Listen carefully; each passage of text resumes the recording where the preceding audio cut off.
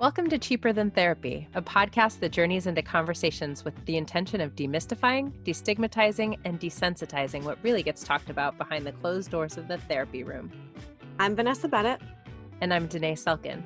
And we're seekers, soul sisters, and holders of sacred space. So join us as we dive into the ways that therapy can be connecting not only to yourself, but also to those around you.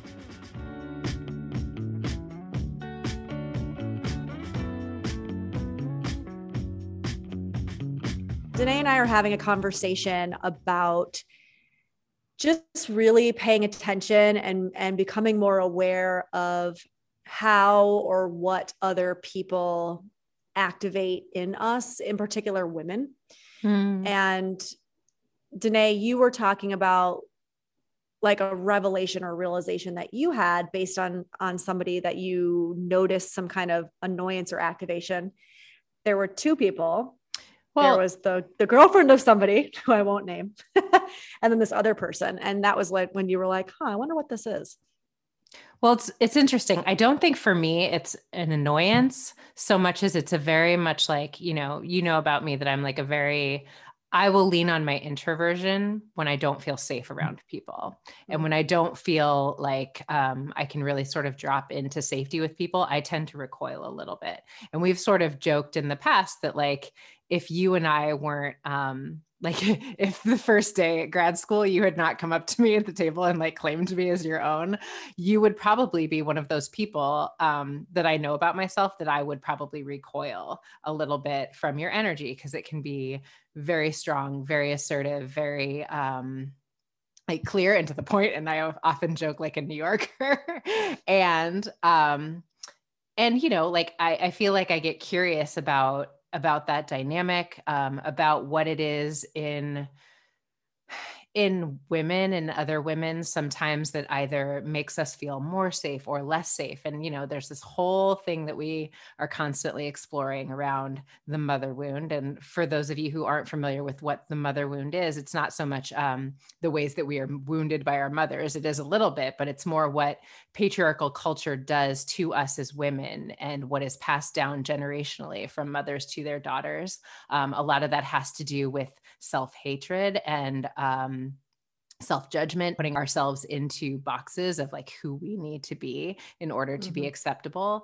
And I don't know, I feel like there is often, it's just interesting, like you and I will have conversations around like there's a certain type of energetic in women that I will feel really safe around that sometimes will activate you, and vice versa, like an energetic that like, you're like, oh, like her energy, like I totally get. And I'm like, I don't know, like it's interesting. And I think a lot of it does have to do with, our mothers, the experience of our adolescence and what we sort of grew up around with other women. And like, well, so if I think about the kind of energy or personality or I guess behaviors, I feel like for me, it's usually women who are very sexual. And I don't even know if that's the right word. It's like there's something about somebody who feels very sure of themselves, especially in their sexuality, their femininity, maybe their like power as a woman. Yeah. That to me can be very standoffish or confronting, or like it really, and irritates actually is the word that I'll use. Like it really irritates me. And I think, we have somebody that we went to grad school with who I had some kind of reactions to, and I mean, I wasn't the only one. I know there was a few women who did too. And there was that energy for sure in this person. And I don't think I realized it until obviously after the fact, sitting with it, like, what is it about women who are very like fully in their embodied sexuality, I suppose, that really irritate me. And, like, this probably not all of our listeners do, but I'll out myself here on this episode that when I was in college, I worked at Hooters and I bartended for years, right? With short skirts and boobies out, and made lots of money on my looks. Right. And at some point in my life, probably around my mid-20s, that stopped for me. Like I don't even remember now the last time I wore like a low cut shirt, you know, something that I felt like was overtly, I know sexual is not maybe in the right word, but like sexual in nature as far as like how I was dressing. And now the thought of that actually makes me really uncomfortable. Like when I wear things that are very like exposing, I actually feel very uncomfortable in my skin. Like I don't feel confident at all. And it's not that I don't like my body, because it's not necessarily like a body image thing for me. It's almost like I feel uncomfortable that is the first thing that people see, versus maybe seeing like my personality first, or like my intelligence first, or, you know, like how I carry myself first in like a confidence way, that I like completely shy away from it. And even though I really kind of went there for a long time, it's totally changed for me. And so I don't know if there's something in the fact that now for me, I don't like it, that it now turns me off so much in other women, because I don't remember that activation being there when I was younger, you know? This is such an interesting conversation to me. And I'm curious to know, as you drop in a little bit to the experience of it, if it has to do with anything around the way that you imagine you will be perceived by other women. And here's why. I mean, you're obviously a very attractive woman. I could see that if you were to, quote, lead with your external, that sometimes can be off-putting to other women, right? Like, whereas if you, it's off-putting to me. So yeah. But that's like, there's shadow in that, right? Mm-hmm, like it's, mm-hmm. I'm rejecting that part of myself, because if I have judgment about that in someone else, it's clearly a judgment I have around myself, right? That like, I am more than just my face. I am more than just my body. I want to be experienced that way, and other people should too. I can't mm-hmm. tolerate you not leading with your intelligence and mm-hmm. your, all of the other aspects of you. It's interesting because we were having this conversation about like, I wonder if there's something about like the competitive nature around, like you had said something about like back, you know, when I was younger, that used to be like almost like a way that I like knew I would get attention from men, and like, it's almost something you can trade on. And that I think sometimes we meet women there with contempt.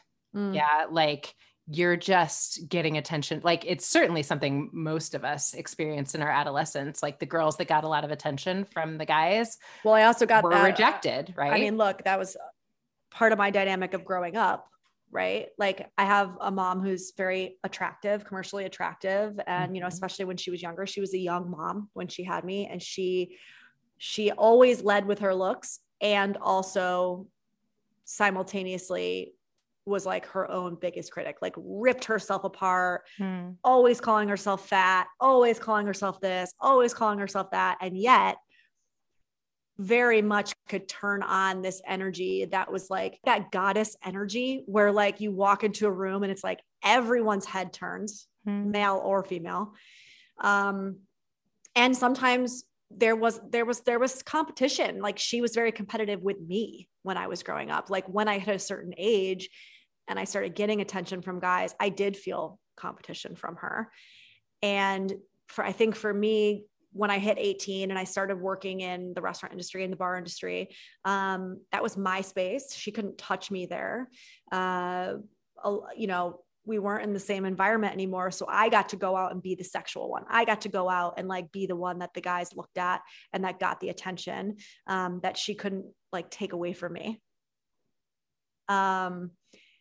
And I guess I did that for a while. And yeah, I don't know if it's a contempt to other women thing.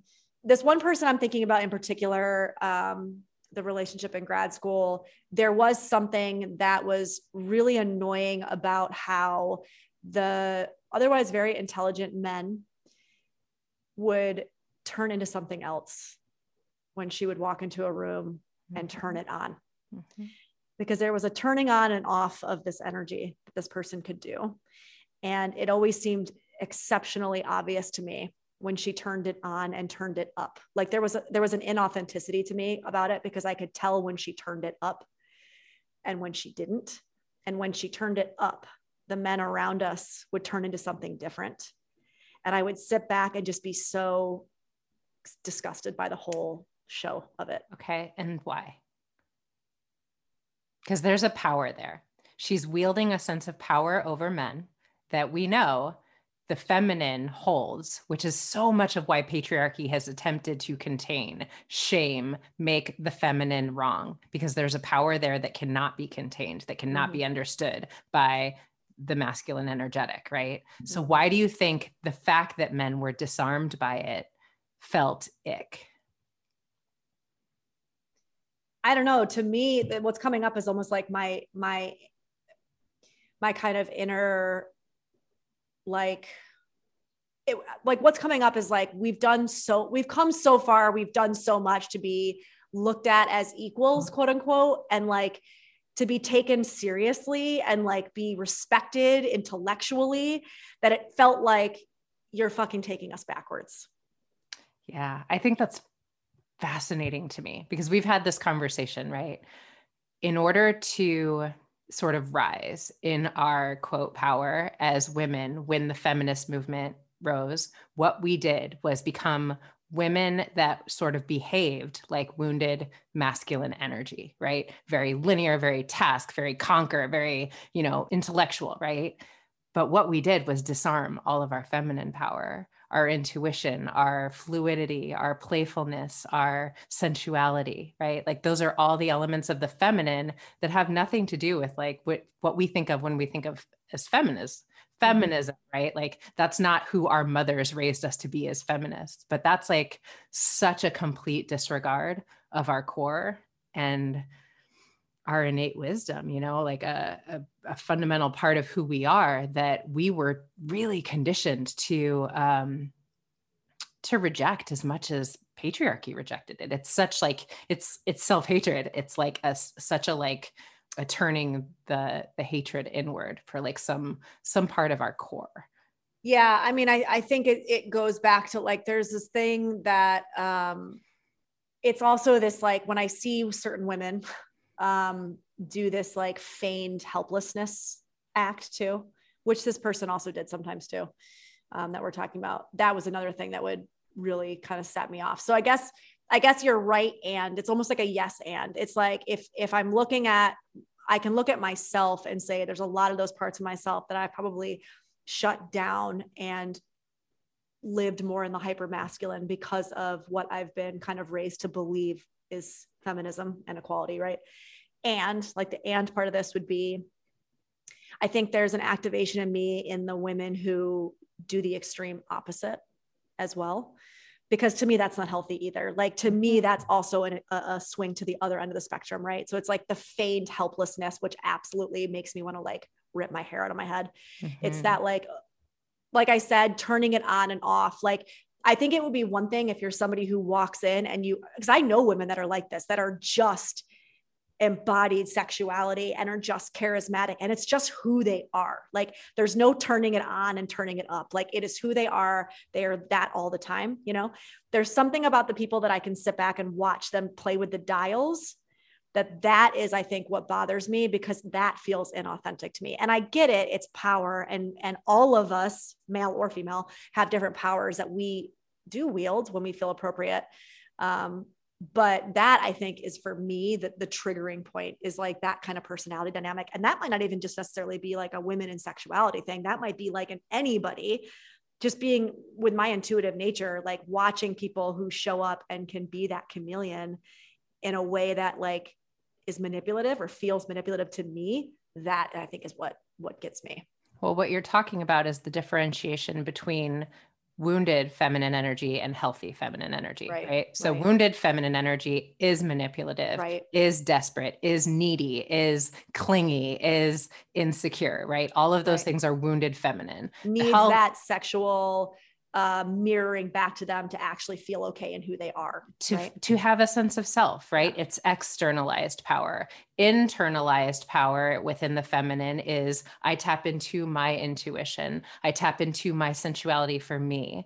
One of a spiritual teacher that I really love, Shri Mati, talks about how my relationship with sex is my relationship with source within myself. It has nothing to do with my partner. It has to do with the transcendent energy of where I came from and connecting to that for and with myself, and I feel like I very much have had, as I've come into my 40s, like this realization that I very much, like you're talking about, like all of that sexual energy had not only been dormant, but like really like I disassociated from for so many years of my life for precisely the reason that we're talking about. Because I was raised to be what I would argue was like a very wounded masculine woman, Right, like same. just, yeah, like it's just like who I was raised to be. I was really raised to feel a lot of contempt, like women that, quote, led with sex. I remember just like being a little like, oh my God, like whatever.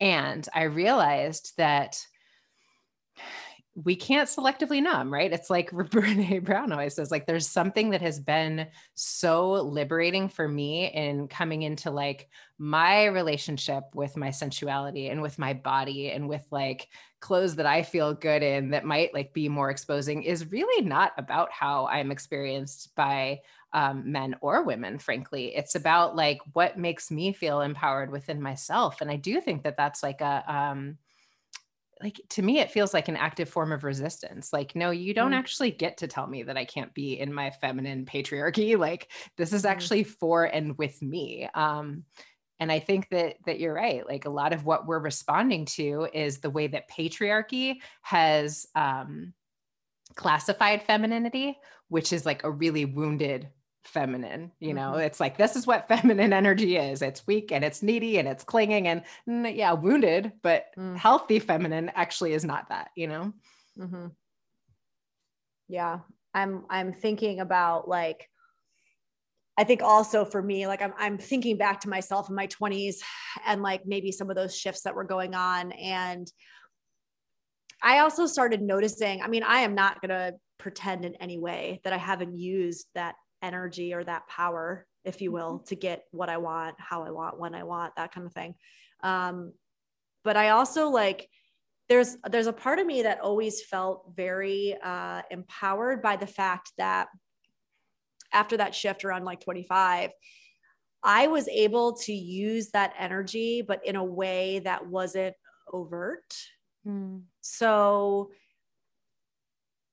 I was able to be the person in the room that wasn't showing really any skin, but I could still use that energy and that dynamic through personality.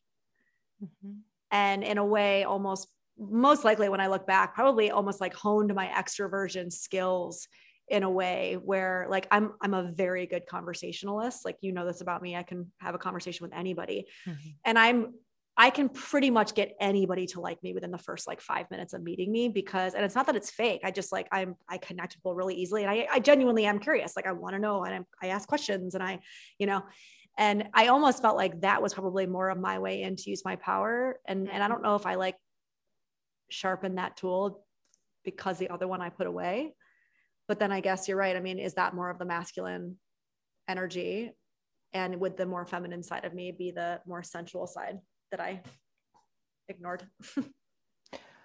Well, it's just, and I think each of us has to define ourselves for ourselves, but how can I be in the space of both are welcome, and we've had this conversation, about me, that there was a period, especially like earlier in this year, when I started to come into this obsession with these masculine and feminine dynamics and this realization of like, oh my gosh, all this feminine energy has been dormant, that like my feminine kind of went crazy. I was just like, I don't care. I'm going to be as sexual as I want. I'm going to be as free and fluid and receiving and all of the things. And what I have since realized is, for me, a lot of the awareness is that I don't want to, and it's certainly not healthy to reject my masculine altogether. Right. Meaning I need to have healthy masculine energy. I need to be boundaried and fiercely protective of myself and holding space and witnessing myself. All of these like healthy masculine things are necessary as well. I don't have to be competitive and controlling and all of, like fixing and all of these things that I was, sort of raised, like, this is what you do. Masculine energy that is healthy and needs to be present within me isn't that, it's just like, how do we sort of like allow ourselves to integrate the parts of us that are there? I think they're a lot of times dormant because what society has told us we're allowed to be. Yeah. It makes me think about too, like the men in my life that I've been in deep relationship with, and how much more feminine energy they had, right. Or have, versus how I show up very masculine. And, knowing that I don't think up until very recently, I would have been able to be in a relationship with a man, as a heterosexual, that was really empowered in his masculine, because it would have felt like competition to me. Right. Because I was never really able to show up in my feminine. But again, what's interesting is that, like, while I'm saying that my mom really used her sexuality and her looks to kind of get what she needed in life and get where she wanted to go in life, at the same time, there was a lot of judgment of other women who did the same thing. Oh yeah. It's competition. Right? It's right. It's yeah. like, and that's the part where it's like the self-hatred in terms of our healthy feminine that like has been this is the mother wound. This is what has been so deeply ingrained within us is, now I feel like I'm at a point where, like, when I catch myself in that space of activation with another woman, I want to be really curious about it. Right. Because it's like, ooh, there is some shadow, something here, right, that is being activated. And, you were asking me before, and I think what it is sometimes like a strong masculine energy that reminds me of, who I felt like I had to be. I do feel like intuitively when I was a child, I was a very like feminine child. Like I was very like dancing around a musical theater in my bedroom and in my world of make-believe. And it was very like held with contempt for being silly, And so I feel like sometimes when women are like really in strong masculine, like clear delineated energy, I feel a little like I'm going to be shamed. I'm going to be met with like, you're silly, or like the way that you are in terms of your intuition and way of being in the world is kind of nonsensical. And so I think I get a little bit like I'm looking for warmth in order to feel safe with you. Right. And as soon as I feel that, then I'm like, oh, okay, you're safe. But that's totally like childhood wound stuff that I can recognize. But I think it's, I always come back to the story you told me. And I don't know if you want to tell the story about John with the earring, but I think I use that example with clients a lot around how I think we as women are not even aware of how hungry we are to be able to soften into our feminine until it's sort of like a man really, and obviously we're speaking really heteronormatively in this conversation, but until a man like really rises in his masculine, and then all of a sudden the ability to just sort of like exhale into the receptive mode intuitively, like on a primal level, feels so good. Do you want to tell that story? So if you guys haven't heard me, I think I might've told this on a It's Not Me, It's You episode, and it will also be in our book because apparently it is a very big story for me that I tell a lot, which makes sense. It was a while ago, a few years ago, and I was getting ready for clients. I had like back-to-back clients in the morning, and one of my earrings fell out into the sink and went down the drain. And I was like really running late. I think I had like 5 minutes to get ready. And I remember being like, fuck, like stomping around, like being pissed off because I was rushing. I was pissed and I couldn't get it out. And John like came running up, like, what happened? Thinking I got hurt. And I started being like, okay, my earring fell in the sink. Just leave it alone. We had one bathroom at the time in our apartment. I just put like a towel over it. I was like, do not use the sink. I'll figure it out when I get done. Right. I can't even think about this right now. I'm late. So I ran upstairs. And I had like 4 back-to-back. So I only had like 5 minutes in between clients. And at one point I came down when I had a little bit of time to try to kind of tackle it. And the earring was on the counter. And he was like, oh, I found it. And I was like, what? Like, first of all, I'm not being a jerk, but like John doesn't really even know how to swing a hammer. Like he's not that kind of guy. So I was like, what do you mean you found, like, how did you do this? Right. And he was like, oh, well, he not only did he figure it out, but like he needed a certain kind of wrench because it was like, you know, an S-curve pipe. And so he like went to the hardware store, got the wrench that he needed, came back, took the pipe apart, got the earring out. Not only did he get the earring out, but he actually cleaned up after himself and put everything back the way that it was, which you can tell by the way I'm saying this is like incredulous to me, right? Because there's some expectation along the way of like, number one, I have to figure it out and do it myself, right? Number two, if he tries, he's going to fuck it up somehow. Number three, even if he gets through point one and point two, he's going to leave a mess and I'm still going to have to clean it up, right? So at some point along the way, I was expecting 1, 2, or 3 to happen and they didn't. And actually, I didn't even go into it with any expectation. I mean, I told him, let me just do it. I'll figure it out. And I was kind of like floored. And I don't think I realized how floored I was until I started telling basically all of my friends about this thing. Like, oh my God, he did this thing. And then I remember like a couple weeks later talking about it in like third person about how I'd like, oh, I told this person about this thing you did. And he was like, you never said anything to me. I was like, well, what do you mean? He's like, I mean, you said thank you, but you never like told me how big of a deal this was to you. Like, why did you tell everybody else, but you didn't tell me? And I actually still don't have an answer for that, to be honest. I really don't know why I didn't tell him, but yeah, I mean, there was something really, I don't know. I was just like bowled over by that experience, clearly to the point where I've retold this story a million times. I think it's vulnerable to tell him that. And I think it's, I feel that every time you tell me that story, I feel it so deep in my body, which is fascinating to me because I think that it is such like, it speaks to the wound for so many of us, you know, because I feel you and and have done that and have been that in a marriage of like, don't touch it. I'll handle it. I got this. I can't receive. I don't need you. I've got me. That energetic that I think is one, I think, you know, if we, again, like speaking in heteronormative terms, like what that does to the men in our lives, what they have to sort of, I don't know, what they're not able to step into and be. I do think that the masculine really feels fulfillment and like passion and like all of these like good feeling feels when they are able to give to the feminine. But what's interesting though, is that you have also told me like, just leave the suitcases in the car, even if you can get it, like let them do it. It makes them feel good. And I remember being like, oh my God, like rolling my eyes and being like, Danae, I'm not doing that. It's a fucking tiny suitcase. I've got this. And there are things that I will do with him sometimes, like taking the knots out of my necklace. Like clearly I can handle that on my own, but I'm always like, can you do this for me? Because you're really good at it.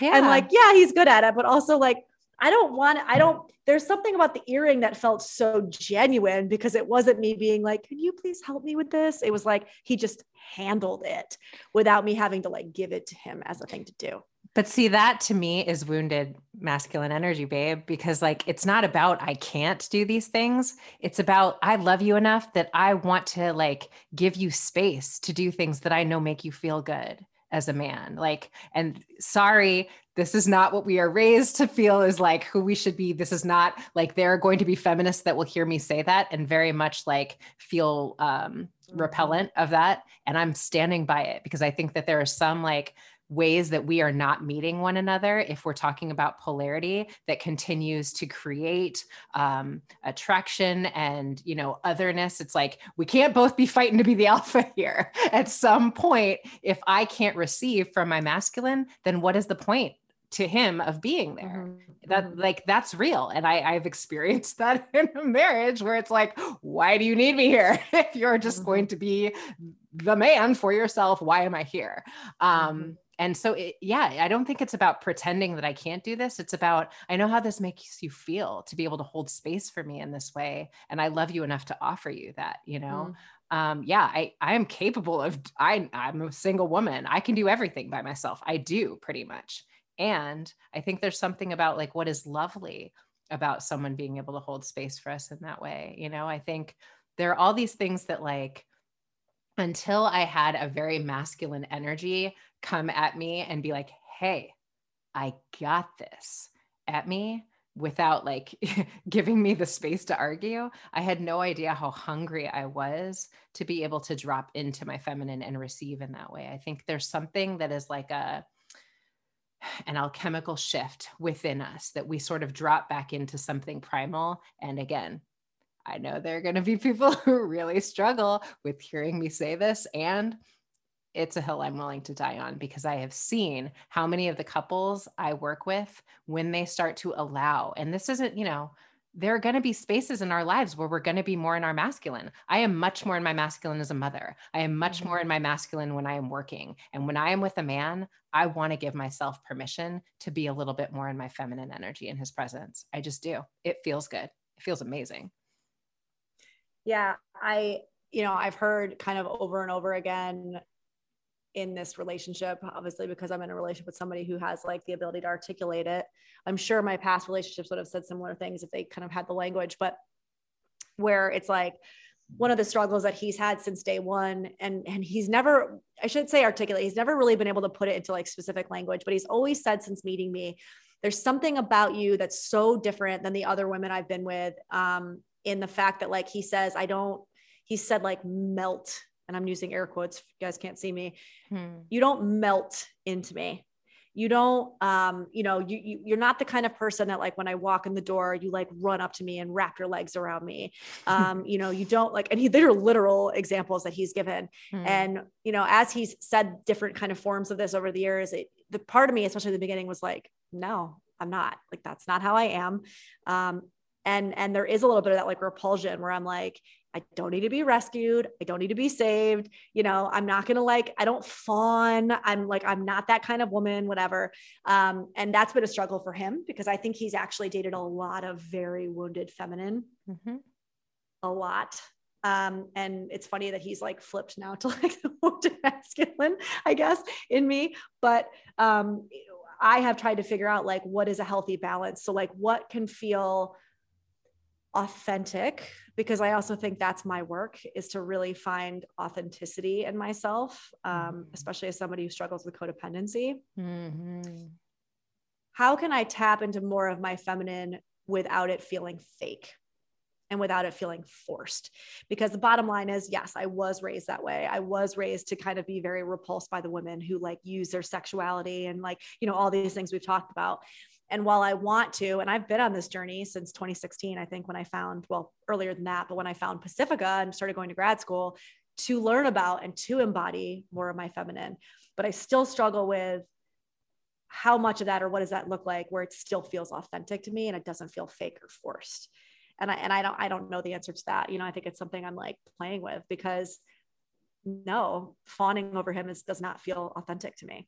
It's just not how I am, Yeah. I mean, it's interesting, there's something about like the fawning that I'm having, like, yeah, I don't know. I really, I want to find another word, and I'm like, I'm grappling to find the word. I want to be in deep awe of the man that I'm in love with, in terms of his, like, I want to be in deep awe and admiration and trust. I want to trust the man that I'm with. That is big. I was taught to never trust a man. That is like, I'm going to cry as I'm saying this, because it's so, like, there's a lot, and it has really like caused a lot of, pain, like I watched my parents have a lot of pain around that. I watched, in my own relationships, that there was pain in that, like, you can't trust a man. He will let you down. Brace for it. Be ready for it, and it's so like, sorry. I'm so emotional for some reason.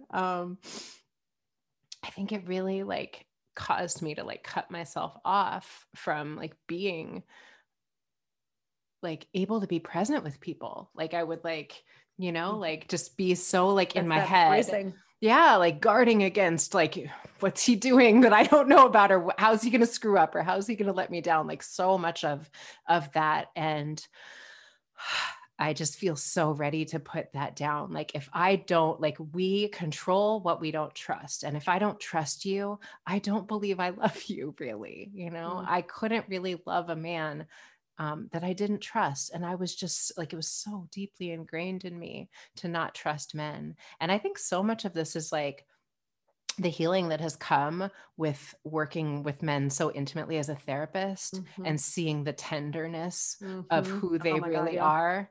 And like Working with men is my favorite, honestly. I oh love my working with men. God. Like it's just been so healing for me to like really know men on that level of an intimate level. And I needed it, V. Like I needed to like have that internally for me to like heal my relationship with men. And yeah, like I don't know if fawning, there's still something about that word that I get it. It feels a little like, eh. But Right. Well, but that's what he's talking about. And I mean, listen, knowing his past relationships, I think fawning is the right word. Right. And that's why I say, like, I think there was a real wounded feminine that he tended to be attracted to. Right. And I think that wounded feminine made him feel more masculine. Mm. And I think that a lot of what we struggle with is the fact that I'm not, I obviously have my own wounded feminine, but I think because I am in my masculine so much all the time, most of the time, it makes him feel less masculine. Right. And so that's the struggle that we have. But I think what you're saying about this idea of being told not to trust men, it's so interesting because it's the exact same lesson that I learned growing up, but it wasn't about like, don't trust them because they'll screw up or let you down. It was just, don't trust them. They're incompetent. Well, same. That was right, in there but too. I'm saying, yeah, right. So like for me, it's not necessarily like like needing to know what you're doing, because I don't trust that you're like being trustworthy, because I'm almost like to the extreme on that, where I've always been very much like, I don't care, like do what you want, like have as many female friends as you want. I struggle so much to even like register jealousy. Like it's something that I don't even, I mean, I get it. It's a normal human emotion. And for me, it's like so turned down that it's hard for me to even like see it being there. So like when I think of trust, I think of like, you are not capable of doing anything for you or me or us. So I have to do it all. Right. That's the way it's shown up for me as far as the lack of trust. Totally. And so that obviously clearly has bled into all of my relationships too, because it's like the only person I can trust, only person I can rely on is myself. Right. I can't rely on anybody because everyone will fuck it up. Actually, that's not even just a man thing. Everybody's going to fuck this shit up. I'm the only person that can handle it. Right. Yeah. Well, I think it all comes from the same place, right? Like it's a lack of trust in the emotional landscape, the complexity of the emotional landscape of men. Like it's such a cultural narrative of like, I mean, look at like our sitcoms, like dad's the buffoon, dad's like out of it. He doesn't like, and that carries into, I see so many women that like, they talk about their husbands and there's just such a lack of like fundamental respect for who they are. And I'm like, ooh, God. And yes. And listen, I mean, like, please don't hear that as judgment because I've been there. And I think that is really short-sighted. And I think that to your point, a lot of times what men are just so hungry for is feeling seen. And if we like, so often I'm working with couples attempting to repair after infidelity. And what it is like, she saw me. Yep. She saw me as a human with, complexity and richness. And treated me like a human. Yeah. And I don't get that at home. And so I was so hungry for that, desperate for that I needed it. And I feel like it's really sort of been a powerful education for me, and that like men are just as complex as we are. We do such a disservice, not only to ourselves, but to the collective society to pretend otherwise. And men are in pain around this. Well, so what do you think about this idea that everybody's talking about right now, that a lot of psychologists have been writing about, this idea of like feigned incompetence? Do you know about this? Like, so there's this like, I don't think it's a new term, but it's gotten a lot of steam recently. There's been a lot of articles written around it about, especially within our patriarchal system. And how I've seen it written about is within like heterosexual relationships, but men feigning incompetence in order to get out of work, like having like, whether that be emotional work, whether that be physical labor, whether that be child labor, like child rearing, that kind of thing. But actually feigning incompetence. And I was having a conversation with my neighbor the other day, and I was like, I think that's real. And I think I don't think it's fair to point a finger entirely at men and say that it's all conscious. I think a lot of that is unconscious because I think they're raised in a society where they are actually raised to believe that in a lot of ways they are incompetent. And I think they're just acting out what they've been raised to believe. Right. And acting in response to what we have been raised to believe. Right. Meaning, I believe that people rise to the expectations that we set for them. If the expectation was, John, I dropped my earring. Can you please help me? I need some help with this. Can you figure this out while I go teach my class? If that was my like core expectation of my man, whenever these things sort of, came up, there would probably be a different way of interacting with one another. But our way of being, and it's a dance between both sexes. This is not me pointing a finger at either sex. Like on both sides, we have been raised not to trust them, and they have been raised to feel we are not trustworthy, right? Like it's that thing of like, if someone has told you forever, you're the buffoon, you can't handle it, just do what your wife tells you, happy wife, happy life, just go along with it. I can't tell you how often I work with couples where they come in because the woman wants to feel more connected to her husband, right? And the man's like, I don't know, everything's fine. I have no qualms about our marriage. Right. Whatever, right? We start doing the work, and 6 weeks in, inevitably, he is pissed off and ready to talk about it. And there's so much stuff that's been underneath the surface that nobody has given him space, language, whatever, I start asking questions that nobody has ever asked him as a man. And it's like, oh, wow, there's a tornado of feelings about this dynamic. And the woman's like, wait, why did I bring him here all of a sudden? But what ends up happening is all of a sudden we start to meet one another a little bit more on par as equals, right? Because he's not just the buffoon, quote, going along to get along. And I'm not the one carrying everything, feeling resentment. It's just this dance of like how we've both been conditioned to be in the world. I don't think it's just them and their feigned incompetence. I think it's us, and you're not trustworthy to do anything, right? And we've both been raised in these dynamics. Yeah, John and I were having a conversation the other day. I think we might have even done a podcast around it. And we were talking about the example we were talking about is in the mornings, getting our kiddo ready for school, and how a couple months ago, I just said to him, like, you need to do more. Like, I need you to do more. Like, you need to handle X, Y, and Z in the mornings. Like, just handle it. Right. And anyway, he was talking about it and he used the word assist. And he said, like a lot of times, like, it's just, I'm assisting. And he used this word like 2 or 3 times. And he wasn't saying that word in any way to irritate me, but there was something about that word that fucking made me mad. And I said it, I was like, I don't like that word. You're not assisting me. This is our kid. You need to be doing the same, right? But in his defense of using that word, it feels to him like he's assisting me because I'm the boss and he's the employee that gets told what to do.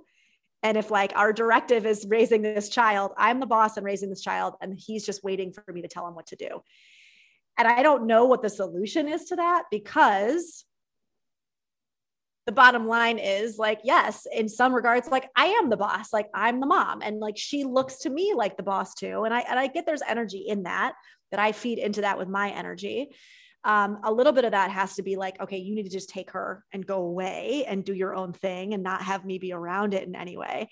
But I remember being like mad and being like, why do you need to assist? Like, you know what it takes to get yourself ready in the morning. Like, would you go to school without brushing your teeth? No. So, she has to brush her teeth. Don't wait for me to ask you, just brush your teeth. Right. So this is that feigned incompetence thing that I'm talking about, where it's like, but I'm assisting you. And I'm going, no, you're not. You know how to fucking brush somebody's teeth, brush your teeth. And so I also see this in dynamics a lot myself, but also couples where it's like, yes, they feel like they've been emasculated in a lot of ways. And I don't know as a woman how to step out of that and just be like, I'll tell you, I don't know. Step out of that. It's the HWIC, the head woman in charge thing, right? And I've been on both sides of this coin, and you know this. I have been the one in charge. And then what happened was my marriage ended, and all of a sudden I had no choice but to stay out of it because he wasn't with me half the time, right? And so if you remove yourself, ladies, from the equation, they'll figure it out, and it probably won't be the way that you would do it. some of it'll be better than the way you'll do it. That's the funny thing. But so much of this is our like needing to micromanage how it's going to be done and making sure our child is safe. And I don't believe in you. And I think you're going to mess it up. And that's the ownership we have to take. Like, I got to remove myself from it. I got to say, like, when you're with your dad, you're with your dad. I don't know, figure it out. It's not for me to figure out. It's just as much your child as it is mine. And I trust that you will. And I trust that you love our kid as much as I love our kid. And listen, I've been that woman that is like, you know, in there, like, no, do it. No, God, you know, like trying to make sure that it's done. And what I will say is I have been delightfully surprised on two fronts. One, how much when, you know, I trust in his father, he rises to the occasion and a lot of times does it better than I would, but also the freedom it has given me and how much like I feel lighter not having to carry all of the weight that I was carrying when it was just all my responsibility, you know? Yeah. I don't know. I would love to be in a place sometimes where I can remove myself. I mean, I don't know that that's like the case, like logistically that that's the case for me. Yeah, I mean, it just takes work on my part to just, I don't know, step back and just allow it to unfold the way that it's going to unfold. But I can hear my female clients, like my women clients in my head being like, yeah, and I will step back and she just won't be dressed or have her teeth brushed. Like, what do you do in that situation? Like where you say, I need your help. And they say, how? What can I do? Because I've seen that look for men. It's like, well, what do you need me to do? What can I do? How can I help? And I've heard there was a podcast that Glennon Doyle, when it was her sister and Abby all did together. And it was this like, I don't want you to ask me what on my list you can do. I don't want to be the carrier of the list. Like, just, you should know what the list is too. And I don't know how that delineation happens. Like, how do we both step into a healing space mutually where I say, I don't want to own this list. I don't want to have to tell you what to do. Because I don't like the way that feels. That feels like shit for me too. I gotta say, there's a little bit of, and there's a little bit of victimization in that. That's a little bit of codependency, right? Like if I say, yeah, her teeth might not get brushed for a day, the sky is not going to fall. If I sort of allow for them to get in their own rhythms and figure it out. And here's why it's easier for me, because I can't control what he's going to do with his dad, but there's still that, like, if it's in my face and I'm watching it, then I'm aware that they're not brushing the teeth.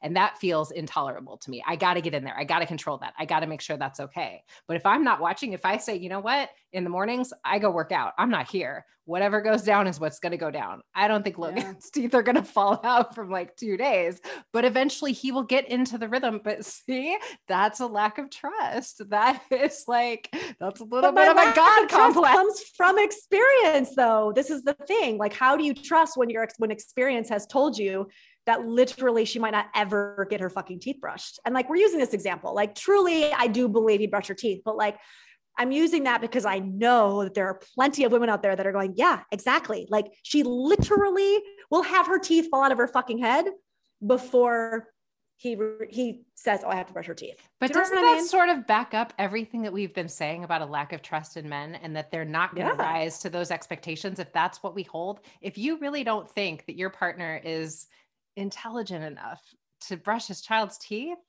that's a problem, babe. You know? I don't think it's an intelligence thing. I think it's an awareness If I'm thing. John, I hear that. I think you think I'm not intelligent enough to brush my child's teeth. I mean, it's like, listen, your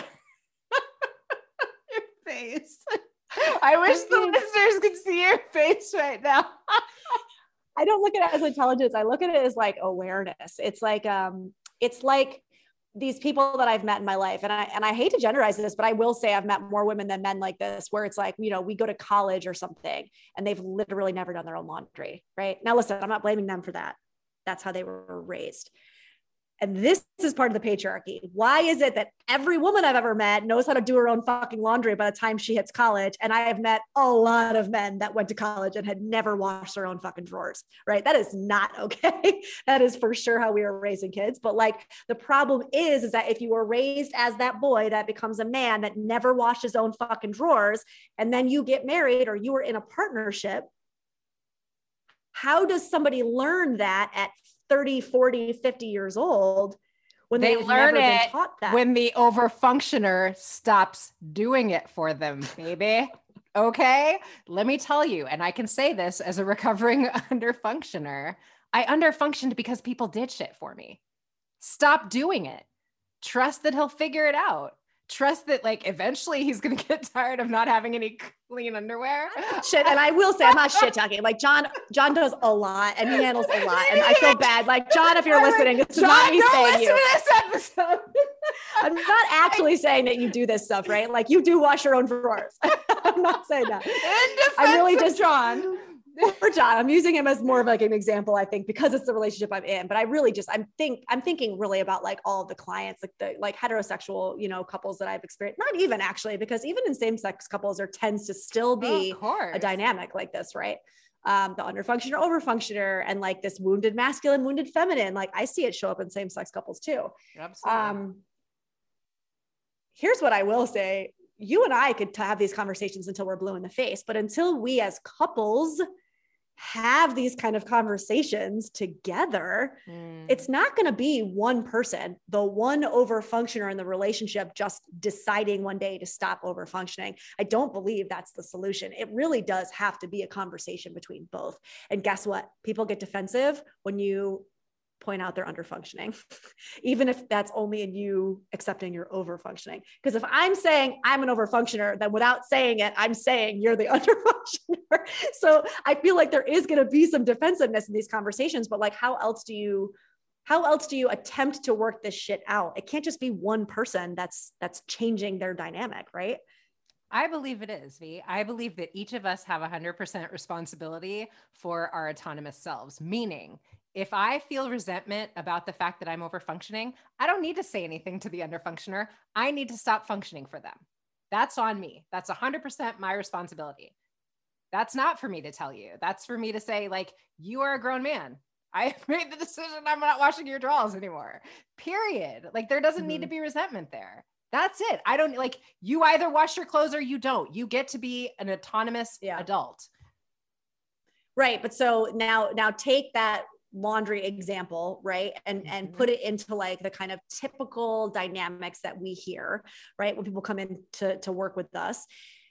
So if I were to take that dynamic and as the overfunctioner, I'm going to say, okay, like challenge accepted. I am going to stop overfunctioning in these areas, right? I'm going to let him be his own autonomous human being. Fine. Maybe I will resolve some of my resentment in those areas, but I will not resolve my resentment in other areas where I don't feel like I have an equal partner until I actually say to somebody, I can stop doing the overfunctioning. But if they don't then meet me there, they don't then start functioning, right? Not just functioning. There's going to be resentment there because I'm going to have pulled back. They're potentially not going to have stepped forward. And then I'm going to be still left feeling like I'm doing it all by myself. Like, no, we're not talking about like washing his underwear for him, but I'm talking about like around the house, for example, or like raising the kids, for example. Like if I work on myself and I say, okay, I'm going to stop overfunctioning, there has to be some kind of conversation with the other person because that in itself is not going to stop the resentment, because I don't believe that for a lot of people, that in itself is going to create the functioning in the underfunctioner. Do you know what I'm saying? I 100% believe you that you don't believe it will. And I strongly disagree. I kind of, one of my favorite spiritual teachers, Dr. Wayne Dyer, says there are no justified resentments, period. End of sentence. No, I agree with that. If you are resentment in the space of resentment, that is on you. And so yes, it's always on you. I believe that 1,000%.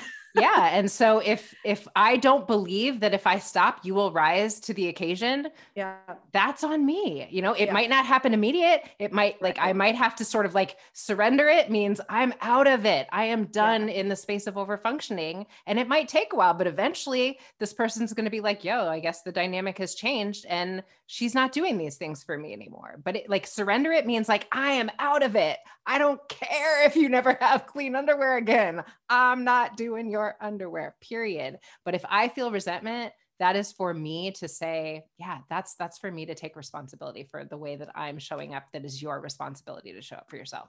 Yeah. So the thing, I guess what I'm struggling with is with resentment in particular. I always say to people, like, there's two parts to untangling resentment. There's the ownership piece, right? So it's the tuning in. For a lot of us, it's actually a practice. We're not good at it. We have to start somewhere. Mm-hmm. We've just lived in resentment our whole lives. And so like my awareness is so kind of dull that I have to actually focus on turning it up and being like, oh, what am I resentful for? What is that? Right? Not the, like, he doesn't do his own underwear. It's not usually the underwear. It's not about the underwear, right? Mm-hmm. It's usually something deeper than that. So it's like the step story one is I tell myself about right. The underwear. Step one is the awareness piece, but I always say step two is then the communication piece, especially for those of us who struggle with communicating needs, with communicating wants, with communicating desires, right? Or emotions or whatever. It's like, okay, I've got the awareness, and now and part of the awareness might be, I need to stop washing his drawers, right? Like that might actually come with that part one. But then part two to me would be like going to him and saying, listen, it's not actually about the drawers, like we just said. It's like, but I do feel sometimes like I'm doing this by myself. And I have an awareness now that I have been wildly over functioning and doing this for these reasons, whatever conversation you want to have around your part, you're 100% of the over functioning. But I do think it's important for us to say in some way, here's a need that I realize isn't being met. Can we talk about that? Like, what would that look like if you could try to help me meet that need or whatever? Like, I don't know. I just feel like with resentment, it can't just be that first part. Like it does have to be a communication in some way. Otherwise it's just going to keep coming back up again. But here's the challenge with this. And here's where I was the overfunctioner, or excuse me, I was the underfunctioner that very much had someone trying to communicate their needs to me. I did not care.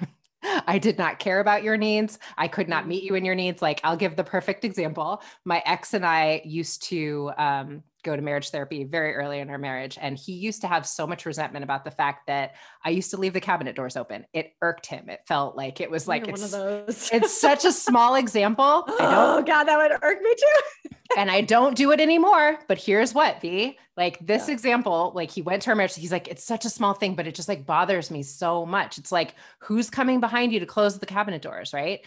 And our therapist at the time was like, then stop closing the cabinet doors. You've talked to her about it. It doesn't change it. Eventually you keep closing and you keep carrying resentment about it. And he stopped closing the cabinet doors. And all of a sudden, all of these cabinet doors were still open. And I was like, oh, the cabinet doors are still open. Perhaps I should close them. That's what he's talking about all the time.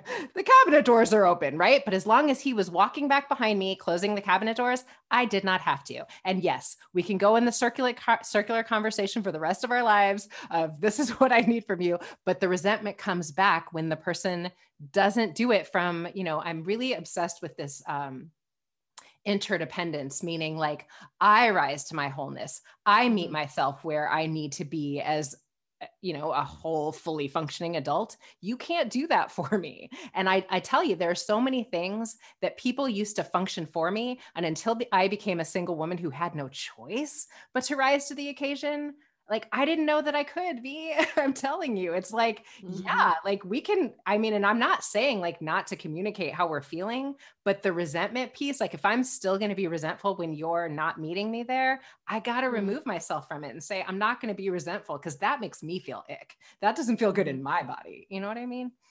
Mm-hmm. Yeah. And I'll tell you, my cabinet doors are closed all the time now. And I live alone. Crazy. Oh my God. That's another Glennon Doyle and Abby thing. I think Glennon leaves the cabinet doors all the time open and Abby's always like, why do you do this? I think couples, it's so often, it's like, we want another person to sort of like be inside our heads and respond the way that we would, right? Like we all do it. We've all like been there and they're an autonomous human being. It's not personal. They're just not thinking about things the way that you are because they're not you, Mm-hmm. Yeah. I will say that John brings me water now at night. And that was something I communicated to him early on. And now he does it. Remember? Poor John. I'm thinking of that example of when there was water running when we were recording a session once, and John came in and you go, water! And he came running back in with a glass of water, and I'm like, you would have actually let her talk to you like that. I record in my garage, and whenever water gets turned on at the house, like the water pipes go through our garage. And so it's like, shh, and you can hear it. And so our rule when we're recording is like, don't use the water. So all of a sudden the water is going crazy. And I'm like, I texted him mid-record, like water, meaning like, you know, I didn't want to text a long sentence. I'm like recording an interview or something. And he came out here with a glass of water. And today it still tickles her because she thought that I was like, snap my fingers, water. And he just showed up with a glass of water, which that's actually what happened. I don't know why that tickles me so much. I really hope, John, I just want to, if you're listening to this episode, your partner holds you with such deep reverence, love, and respect. I think a lot of these are examples that you are giving of like dynamics that we see play out with couples consistently, 100%. Less about like your actual relationship. I just want to like 100%. Make sure that's clear. I love you. We love you, John. Yeah. I love it. Good conversation. I don't know, y'all. This is just Danae and I constantly rolling around and trying to figure this shit out. Just like you. Just like you. We're all in it. Good talk. Thanks for joining us for this episode of Cheaper Than Therapy. If you enjoyed today's episode, be sure to subscribe on Apple Podcasts, Spotify, or wherever you listen to your podcasts. And if you want to connect with us, you can find us on Instagram at Vanessa S. Bennett and at Danae Logan Selkin.